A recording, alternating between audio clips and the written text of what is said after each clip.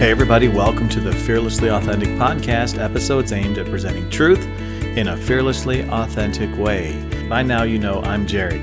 Today's message is Payback, Part 2. In the last episode, we heard about how Joseph gave to his brothers undeserved expressions of grace. And did you know that by giving those that have wronged us undeserved expressions of grace, that you can actually help to awaken their seared conscience? That's what Joseph did, and that's what we see a little bit in his brothers. Let's look at that message right now. First sign of awakened conscience is being revealed to us here is that a person starts owning up for what they've done wrong. If you're not willing to own up what you've done wrong, your conscience is still seared.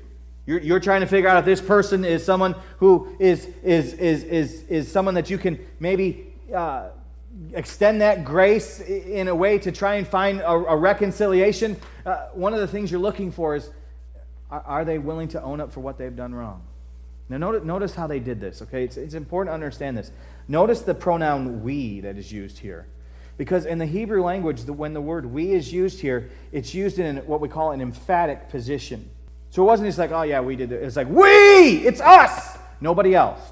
They didn't blame their father for being passive. They didn't blame their brother for being proud and favored. They didn't say that they were too young to know any better. They simply said, we are responsible. There's no one else to blame. If you are one of those persons who put yourself in the second category, that maybe your conscience is seared, you need to start owning up for what you've done wrong. If you're a believer, you know that the Spirit is still trying to work through that hardened shell of a conscience that you have, and you have to come to a point where you're willing to say, I am wrong. It was me who did this. It wasn't this person. It wasn't her fault. It wasn't, well, I did it because you did this or he did this. It's that I have done it. I am guilty. I am responsible. And that's, those of you who have been wrong, that's what you're looking for in someone who is awakening from a seared conscience. They're feeling the distress that Joseph felt. If you see the text there in verse 21, it uses, therefore, is this distress come upon us. The word distress means to bind, to restrict, to cramp, or to tie up, but in this context is used emotionally. That emotionally, they're starting to feel the very thing that they did to Joseph at this point. They are starting to get a point, maybe for the first time in their lives, where they realized what Joseph was going through when he was in the pit and they bound him and they sold him to slavery, because here they were in front of Pharaoh's representative, his prime minister, and he's treating him as spies. He's already put them in jail for 3 days. He's threatening to kill them, and they're starting to feel that same distress. When you've done wrong to someone and haven't gone through the necessary process to make things right with them and with God, you become the victim of the very distress that you're putting the person through. It's funny how God brings that right back around, and you start to feel the very same things 20 years later, and they still feel this distress. When I was a kid in high school, we had to do literature in English. I didn't love it too much. We had to read Edgar Allan Poe. That's a brilliant, wonderful, positive guy, right? We had to read this short story called The Telltale Heart. Telltale Heart is about a guy who kills someone and buries him in his basement, and he's upstairs all the time, and he keeps on hearing this heart. Ba-boom, ba-boom, ba-boom. He can't sleep at night because there's ba-boom, ba-boom, ba-boom, ba-boom. And that there's no heart beating. He's just talking about the conscience is so, the guilt of his conscience is so great that it causes him to just admit that he's done it. I'm the one who did it. I'm the one who did it. It's just a really weird type of thing that you would have kids read that in high school. But it's so true to our conscience, isn't it? There are times, if you have, even with a seared conscience, that you have trouble sleeping because of the things that you know that you have done, that you haven't gotten right with that person or gotten right with God. Oh, I'm having trouble sleeping. Oh, really? Are you sick? No. You working? Yeah, but nothing any particular. Well, what's going on in your mind? Well, I don't know. You know! You just don't want to tell anybody. It's that telltale heart that's beating. And that's what's going on with these guys. Time doesn't erase distress.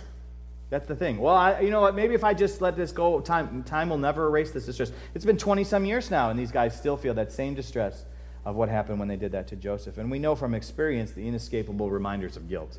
The entanglements that are brought about, the consequences of our own sin can even make us physically sick. So, well, I don't know about that. Well, the psalmist said it in Psalm 32. David said this in Psalm 32 and verse 3. When I kept silence, my bones waxed old, through my roaring all the day. For day and night thy hand was heavy upon me. My moisture is turned from the drought of the summer. So we see here that the first sign of awakening conscience is the fact that they are owning up for what they have done wrong. What's the second one? Look at verse 25. Then Joseph commanded to fill their sacks with corn, and to restore every man's money unto his sack, and to give them provision for the way, and thus did he unto them. And they laded their asses with the corn, and departed thence. And as one of them opened his sack to give his ass provender in the inn, he espied his money, for behold, it was in the sack's mouth. It's my shortest point, but it's pretty interesting. It's this one. The second sign of awakening conscience is being the recipient of undeserved expressions of grace. A conscience can be awakened, a seared conscience, when they become the recipient of undeserved expressions of grace. So am I telling you to do it? Not necessarily telling you to do it yet, but what I'm telling you is that if you're here with that seared conscience, are you fighting the awakening of it when you're feeling these undeserved expressions of grace coming upon you? They left there, and I'm sure they hightailed it out of town, right? I mean, how long are you going to stay there? I mean, Simeon had to stay, but hey, if one has to go for the many, then maybe I'm glad it's not me. That might be in their policy at that point. But they get to the inn, and they stop there, and they go to get some food for their donkeys, and they go there, and they see that all of their money was restored to them. Joseph's brothers didn't even deserve grain. Get that, okay? They deserved no money. They deserved punishment, possibly even imprisonment for what they had done to Joseph. Bottom line, no doubt about it. They deserved to be punished, and they may even deserve to be imprisoned. They didn't deserve grain, they deserved the ward. They didn't deserve their money, they deserved to be put in prison for a long time for doing what they did. But instead they wound up with freedom, the full sack of grain, and all their money returned, because Joseph decided to give them an undeserved expression of grace. And it freaked them out. Undeserved expressions of grace can awaken a seared conscience like something that sometimes no other action can do. And here's the response that you will hear from someone with a seared conscience when you give them an undeserved expression of grace. Why would you do this for me? Why would you do that for me? After all I've done to you, why would you do this for me? It blows their little pea-picking minds. Undeserved expression of grace.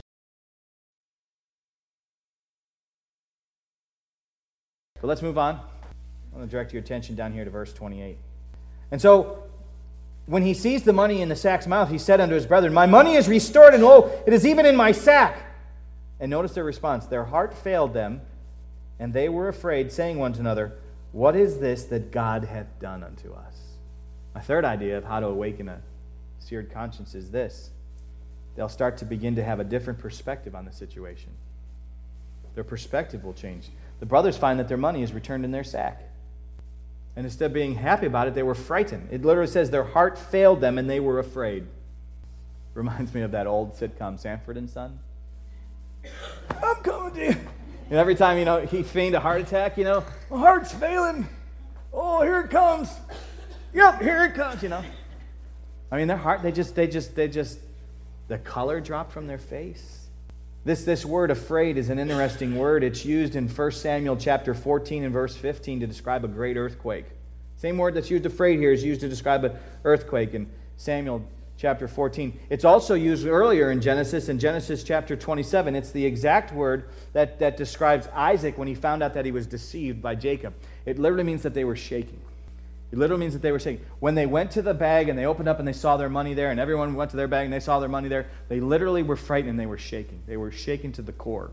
These tough shepherd guys who took a little boy or a little teenager, 17 years old maybe, and tied him up and threw him in a pit and then decided to sell him. Now, 20 years later, as middle-aged men had been experienced all kinds of things, being fathers of many children themselves, when they see this money there, they are just frightened. And they ask this question, what is God doing? It's interesting. What is God doing? Not only are they feeling the full brunt of their guilt, but they're also sensing that God's hand is in this. They begin to have a different perspective on the situation. Sometimes we become victims of all kinds of treatment that we've meted out to someone else. And when the harm, the hurt, and the pain that we brought on someone else is visited upon us, something begins to change in us. God begins to break through our hard shell and soften our hearts that have become calloused.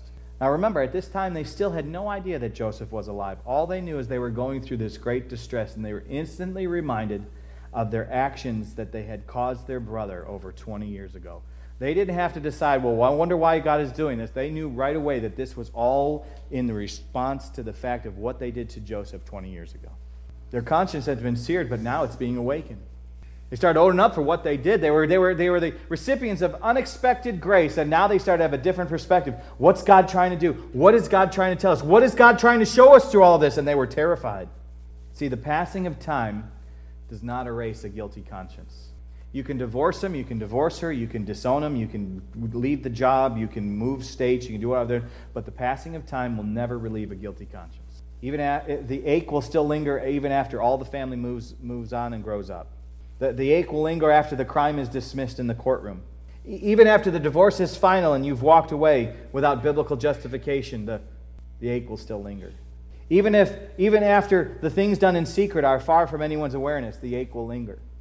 And even after decades of, one writer says, of polluted water being washed beneath the bridge of memory, the ache will still linger. In these 28 verses, we see some conscience being awakened, and we see some wonderful grace being extended by Joseph. But remember at the beginning of the sermon, I said that you would either take the perspective that you were the one being wronged or the one who was wronged. And I told you that if you took the first position, which probably the majority of you did, I told you to pay attention to the end of the message. Well, this is for you. First part was for those with a seared conscience. If you have a seared conscience, you need to own up for what you're going to do, what you do. You need to see the expressions of grace that are given to you and allow it to soften your heart. And you have a different perspective. You'll start to see that you can't get rid of this guilty conscience, and God is trying to get you to release this seared conscience and make things right with the person and God. You need to make things right. You need to do right. But what about the person who was wronged? Where the majority of us hang out. Joseph could have kept a list, just like your little list.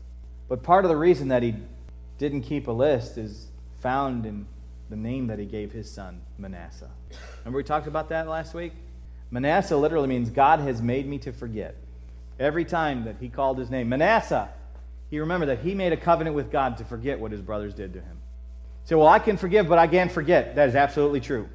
You can forgive, and you should forgive, and you're commanded to forgive, but it's hard to forget. So what? I just have to deal with that, and I can forgive you, but I can't forget it. No. I need to start to make a covenant with God that I'm going to choose to forget because I have forgiven. They did this to me, and I can't forgive. I can forgive them because the Bible says I should, but I can't forget what they did. It just comes up. Make a covenant with God. You need to have a Manasseh moment. A lot of us are married here. This is so important in the marriage relationship. Your spouse is going to do things that are going to hurt you from time to time, sometimes very deeply. You need to have a Manasseh moment because the covenant that you made with God in front of God and his witnesses, in front of a preacher Sunday, is way more important than you getting your revenge and keeping your little list. The covenant you made with God is way more important than any wrong. That person who had wronged you so much is still loved in the eyes of God, and perhaps God is trying to use you to reach them. And we don't like that position. We want revenge, we want punishment, we want imprisonment. We don't want to be the vessel that God is going to use to give grace to someone who has hurt us so bad. Let's just be honest. We don't want to be that vessel. But Joseph is that vessel. And we look at Joseph and say, oh, what a godly man. Oh, we name our kids Joseph. We want our kids to be like Joseph. We tell our kids to be like Joseph. Hey, Joseph is a great role model. Hey, Joseph is a great role model. And then we model exactly the opposite in our marriage relationships or in our relationships with others.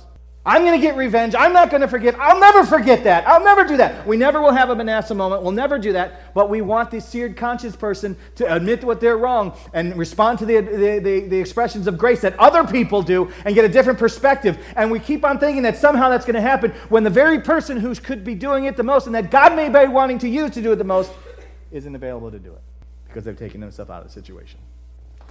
Now, please understand, I'm not talking about crimes and wicked. I'm talking about basic relationship stuff, okay? I'm not saying if your uncle sexually abused you sometime in the past that somehow you just, make everything right. No, he needs to be locked away for a long time.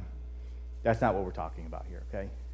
So please don't misunderstand that. Sometimes we Christian people say things and we don't clarify that, and so people take it the wrong way. I'm not talking about that. I'm talking about basic relationship conflicts that we have that marriages break up for or families break up for when all we could do is maybe have a Manasseh moment and we can go forward. How did Joseph do this? He asked God to help him to forget. His brothers deserved to be on his hit list, but he didn't have a hit list.